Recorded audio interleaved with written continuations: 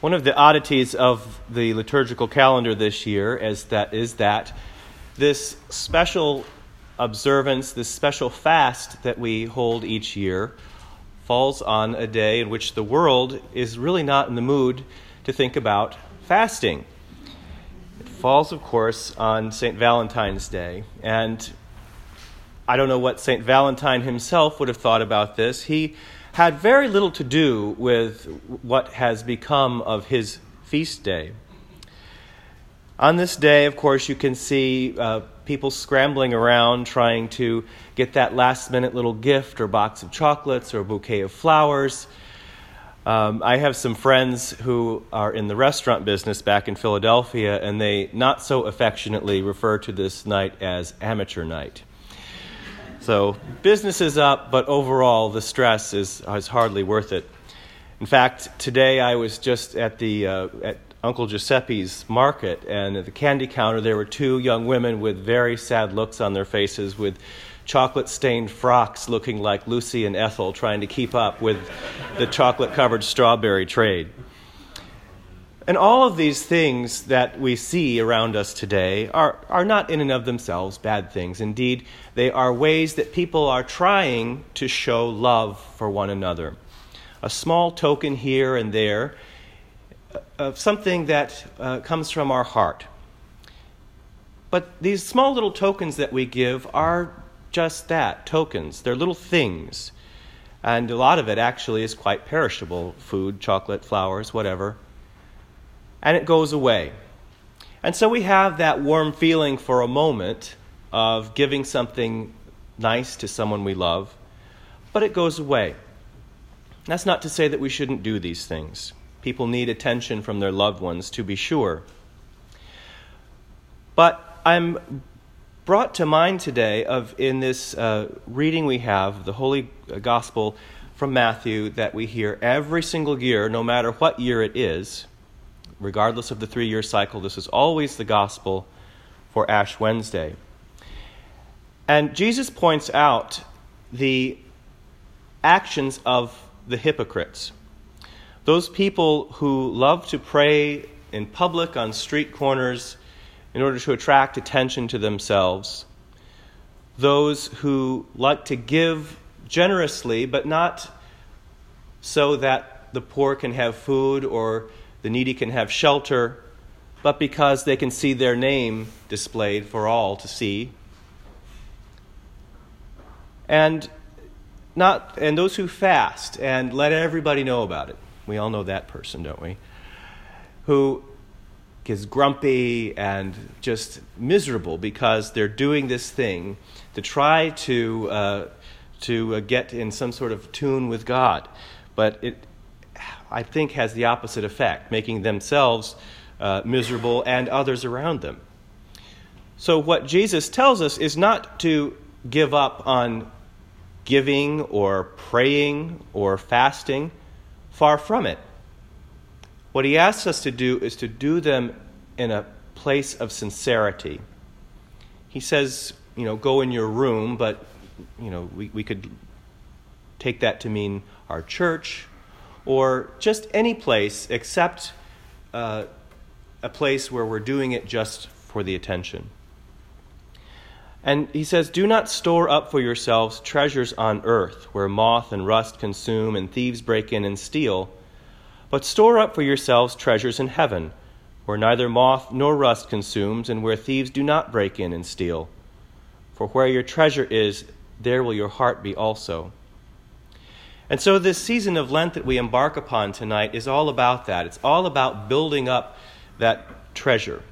In churches we like to talk about the health of our endowment. And what we mean by that is our financial endowment, which we use for the good of the church and the community to get our mission out there and to do the work of God.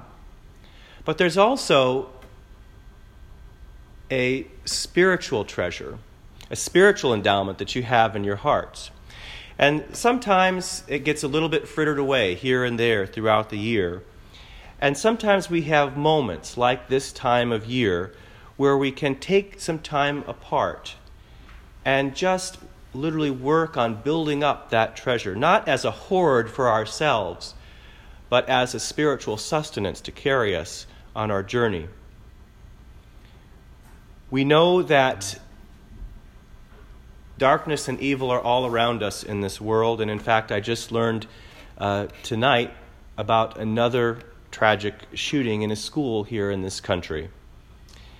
In fact, the mother of one of the children was pictured having come from church with ashes on her forehead.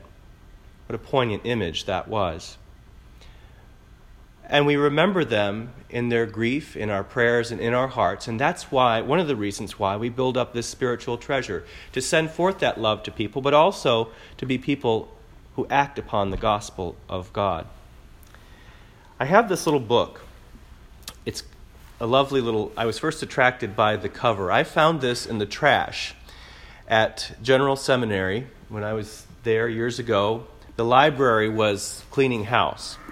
And so a number of old books went the way of the dodo. But I was leaving one day and saw my church history professor stooped over, rooting through a huge plastic garbage bag. And I leaned over and I said, "Father Wright?" And his response to me was, "I saw it first." Okay.